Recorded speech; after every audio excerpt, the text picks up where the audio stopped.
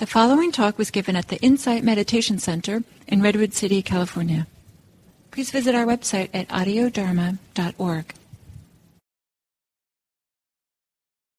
The Buddha, in his inquiry into the human condition and into the nature of stress and dissatisfaction and suffering, and in his seeking a way to actually come to the end of this stress, this dissatisfaction, this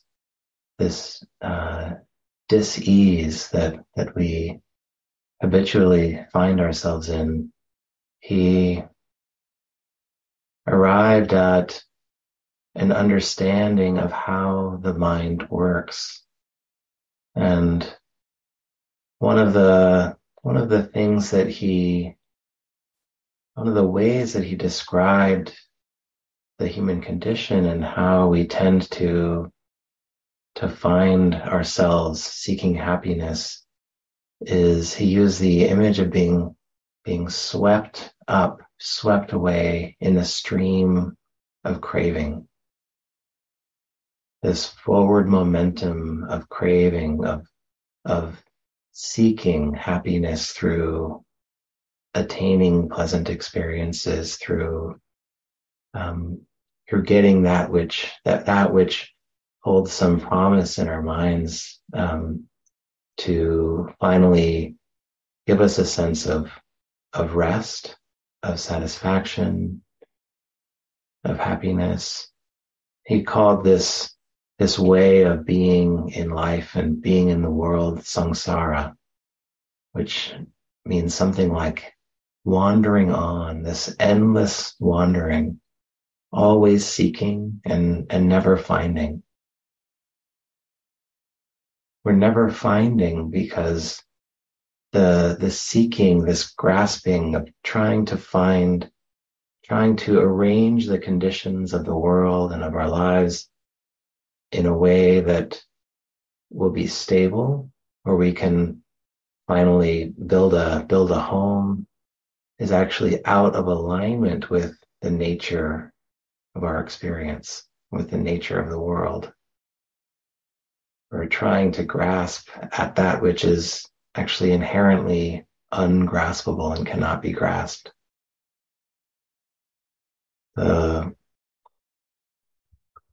One of the central teachings is that of the three marks, or the three characteristics. The Buddha described that the experience of our lives and all the conditions in the world are characterized by impermanence. They have their nature is that they're ephemeral, they're inconstant, they're constantly coming and going, and that they're not within our control. They're not ultimately governable by our wishes or our will, and therefore they're unable to be a source of lasting satisfaction. We can't grasp at and hold on to that which is uncontrollable and constantly changing and passing away. And yet we tend to seek happiness through trying to control the conditions of our lives, the conditions of the world. This craving kind of keeps us tumbling forward, this restless craving and agitation as this kind of never really stopping, never really, even when we arrive at something and get somewhere where the craving has promised that we'll finally, when we finally get that thing, whether it's that way people see you, that way you see yourself, that relationship, that job, that house, that money, whatever it is, that state of the body, that the nature of craving is that it's actually endless. And the story that it spins that that when we finally get what's being craved, that we'll have satisfaction and ease in a way that is actually lasting. That's part of the delusion of craving. That's inherent in the delusion of craving, is not quite getting how quickly things are changing. Even when we taste peace for a moment, we may find ourselves wanting the next thing. What's next? How long are we actually satisfied?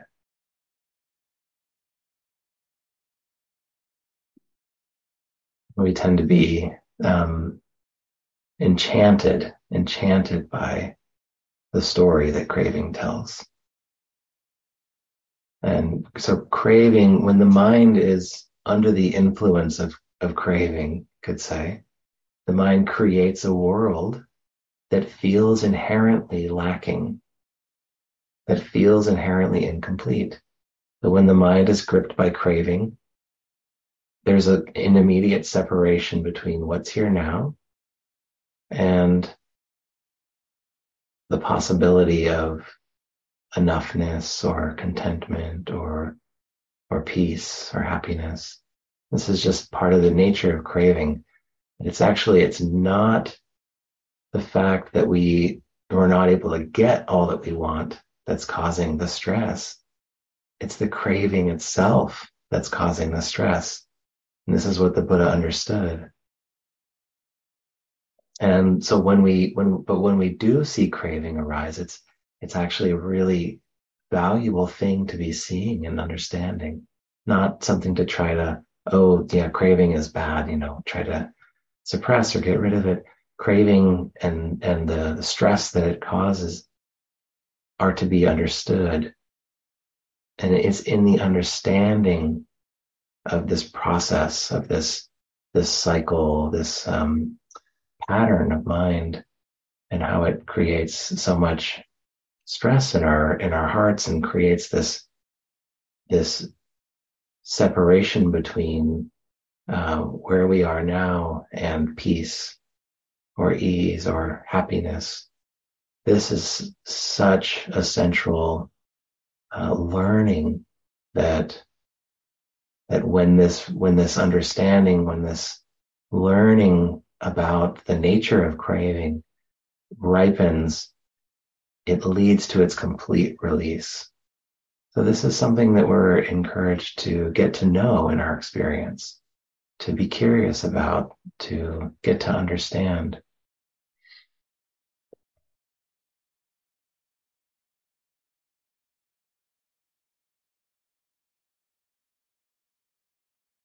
And craving has us constantly seeking somewhere we can rest in getting the conditions of our lives and the conditions of the world to be a certain way, and always seeking and never finding. Just inherent in the nature of craving is that it's endless and it's inherently stressful.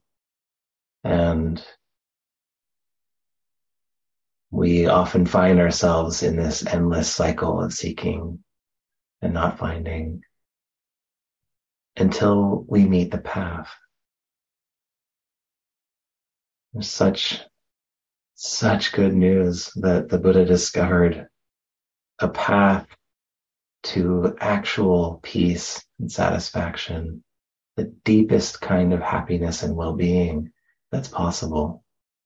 A complete uprooting of mental distress and agitation. And it's not in getting things, the conditions of the world, to be a certain way, but it's in our relationship to them. It's in the peace lies in the alignment with how things are, with the nature of how things are, aligning with the impermanent and uncontrollable nature of our experience and of the world. It may, to the craving mind, to the mind that the kind of the habitual, ordinary mind, that might sound like bad news, right? Like, no, well, then I won't be able to get the things I want if I'm not controlling, if I'm not in control. But the Buddha discovered that it's actually through releasing this attempt to control everything that there is finally this deeper happiness, this deeper peace that is possible right here in the midst of however it is. This alignment with how it is, alignment with the way things are. This is the Dhamma. The Buddha talked about the way things are and the natural law as being the Dhamma. And so when we discover and align with the Dhamma, our hearts are released, and we realize the fruit of the path, which is peace and love and well-being and warm-heartedness that is unshakable. And so how do we cultivate this alignment with the way things are? How do we cultivate this non-clinging that the Buddha said leads to happiness, to peace? Well, the one way of kind of very summarily describing the Buddhist path in short is to cultivate that which is wholesome and to release that which is unwholesome. And this is not like a moral judgment of good or bad. This is really practical. Kusala is this word being translated as wholesome, can also be translated as skillful or appropriate. And it's really in this context of stress and its release. So that which is kusala is simply that which leads to the release of stress. That which is akusala or unwholesome or unskillful, it is simply that which causes stress. It's not a good or bad judgment. It's just, if you have a direction, if you have somewhere that you want to get to, you're asking for directions to this destination, some city you don't know, there's a right way and there's a wrong way. It's like, someone might say, oh, you're going the wrong way. That's good information. If you're trying to get in the direction of a destination, that which is wholesome, that which is kusala, is that which is often called onward leading. That cultivates the qualities that give rise to peace, to release. And there are many of these. There are so many doorways into cultivating this deeper happiness. For some, it may be heart practices like metta, compassion, like appreciative joy, delighting in the happiness of others. All of these qualities that support this movement of non-clinging, of release of this trying to grasp on and hold on to in a stressful way.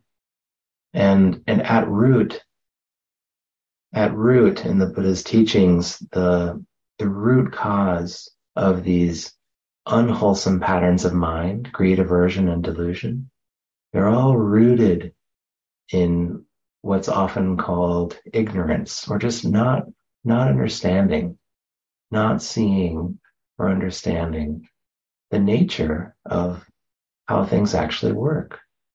And so our attempts to seek happiness are out of alignment with how things work, or the way experience actually is. And so therefore it's just naturally going to cause some stress and struggle, because our attempts to seek happiness are misaligned with the nature of the world, the nature of our experience. And so the quality that is the opposite of ignorance or not seeing or not understanding is often called wisdom, or the Pali word is panya, often translated as wisdom or understanding or clear seeing. So this actually seeing, not intellectual wisdom, not having mastered the texts, not having mastered the teachings, but that can be a support for our practice, but it's actually this seeing in our experience what's actually happening. It's this moment to moment direct insight into what's happening right here in our simple experience that is where the insight that grows into wisdom arises. It's often a frequent term in the teachings is wise attention that is so connected to the cultivation of wisdom, the cultivation of these wholesome qualities. There's one sutta, which is just a discourse, a teaching of the Buddha, where the Buddha says that when one neglects wise attention, then the hindrances, what are called the hindrances to well-being, are what flourish. These qualities of that are rooted in greed, aversion, and delusion. But when wise attention is established, then what arises are actually what are called the awakening factors, these wholesome qualities that lead to well-being, mindfulness, curiosity, this wholesome joy, tranquility, concentration, equanimity, these wholesome qualities that support the mind in aligning with the way things are. And this wise attention is simply attending to our experience from the lens of experience as experience, you could say. Experience as a process. So actually starting to learn what is happening in this experience. Usually we're so glommed onto the content of what we think about our experience, and we're so in the story of our experience that we don't see what's happening in our experience as a process. We don't see the activity of the mind. Oh, this is actually a belief arising and it's being believed. There's this whole world that the mind creates based on this belief, this whole sense of self. Usually we're just, so entangled with and kind of enmeshed with the content of that we're not seeing that as a process. That's not a bad thing. That's just how all of our minds have been conditioned. And the invitation is actually just to become curious about that, to get to include that and to start to see that when that comes into view and we start to see, wow, this is what the mind is doing. This is how the mind is constructing this experience, constructing this sense of the world and the sense of myself in it and my relationship to the world, whether it's a positive feeling sense of self or a negative feeling sense of self. We can just see how this is something that the mind is creating moment to moment. And in the seeing of it, there starts to be a seeing through it.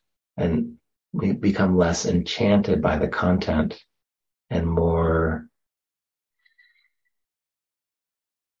attuned to the actual conditioned nature of the experience and also the impermanent nature of the experience. And as these aspects of what's happening in our moment-to-moment experience become more and more clearly understood, not through conceptual, trying to analyze or think about so much, but through actually observing through recognizing moment to moment. That leads to the deepest release that can be completely at ease, completely at peace with, even with the mind still churning out these unwholesome patterns. They can be known and understood and not identified with, not clung to. Even after the Buddha's full awakening, he was visited by, in the suttas, Mara is the name of the personification of greed, aversion, and delusion. Even after the Buddha's full awakening, his mind was visited by Mara, but the Buddha was never swayed by Mara, because as soon as Mara arose, the Buddha would say, "I see you, Mara. I see you, Mara." And as soon as Mara was seen, he lost his power. The Buddha wasn't identified with or giving any power to these thoughts. Even though they were still arising, he would still have doubt arise occasionally. In one story, the Buddha was noticing that Mara was arising in his mind in the form of doubt, and saying, the Buddha had a lot of ascetic leanings and practiced really extreme asceticism before he kind of found the middle way and became awakened. So Mara visited him and said, "Look at you indulging in 4 hours of sleep a night. You've become so weak and undisciplined, and who do you think you are?" And so that was, the Buddha's version of self-judgment or doubt. And he just said, I see you, Mara." And Mara was immediately vanquished. It's in the sutta. Mara became frustrated that the Buddha saw through his ploy and just, walked off. So in the seeing of the seeing and the understanding of what's happening, there is a freedom with it. Even with it still happening, there can be a freedom, because there's this unentangled knowing. There can be an unentangled knowing of dukkha that is, or of stress, of suffering, that is actually free from it, free with it, even with it still there.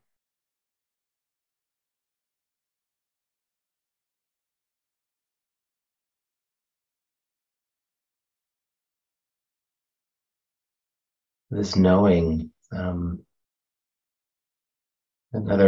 sutta, another story comes to mind, just to highlight how central the knowing of our moment-to-moment experience is to the path to freedom.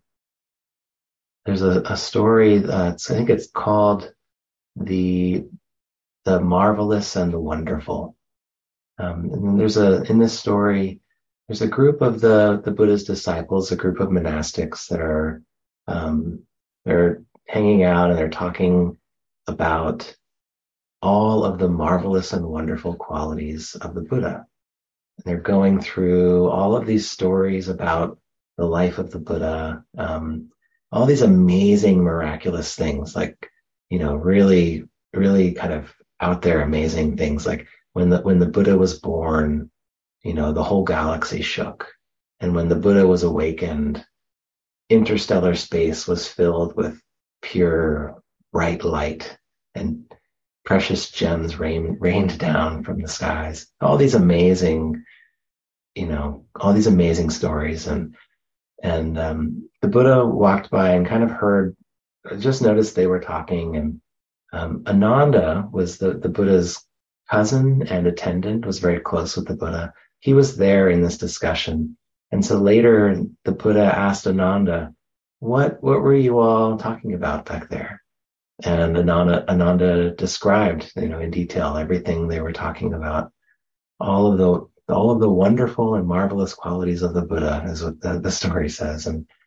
And The Buddha simply responds by saying, so he referred to himself as the Tathagata. That's the kind of the word he used to refer to himself, the Buddha. And the Buddha simply responded by saying, you should remember the Tathagata thus. For the Tathagata, feelings were known as they arose, as they persisted, and as they fell away. For the Tathagata, thoughts were known as they arose, as they persisted, and as they fell away. For the Tathagata, perceptions were known as they arose, as they persisted, and as they fell away. But this is what the Buddha wanted to highlight as a wonderful and marvelous quality, is this knowing of moment-to-moment experience.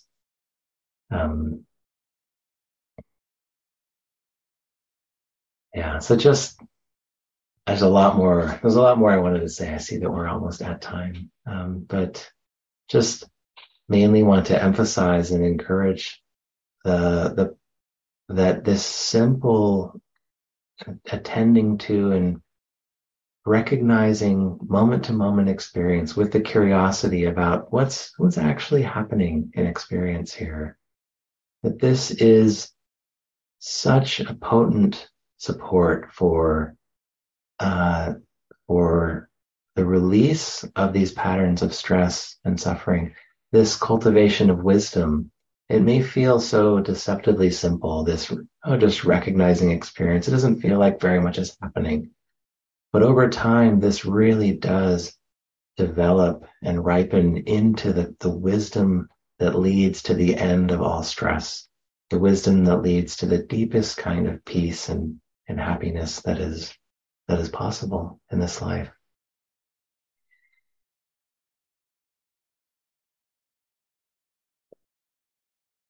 We have a couple of minutes. Just wanted to see if there are any questions or comments or reflections about your own practice before we close for today.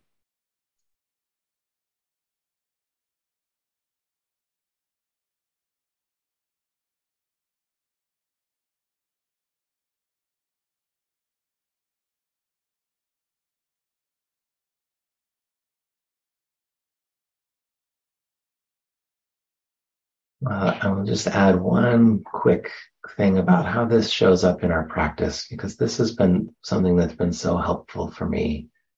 Is it can be so easy to hear the instructions to not cling, to not react, to all these invitations, but often when we sit, what we actually observe is how our minds are struggling against experience. Our minds are trying to create an experience, trying to get rid of an experience. We can't just decide to not do that anymore. If we could, there wouldn't be much work to do. But that is also included. That it's not bad news to sit and just feel like you're caught in struggle. It's good news to recognize it. I think Ajahn Amaro, one of the famous teachers, and said that 90% of our practice is recognizing that we're caught and not being able to let go. But even just recognizing that we're caught, that is cultivating the wholesome, because we're starting to understand what's happening in our experience as it actually is. So everything is included. However you are, recognizing that is a wholesome and onward leading practice. Thank you all for your practice and kind attention, and do a quick dedication of merit. May the goodness of our practice and any wholesome qualities cultivated, may they all ripple out and be of benefit to all beings everywhere. May all beings everywhere be free from danger. May all beings everywhere be free from mental suffering. May all beings everywhere be free.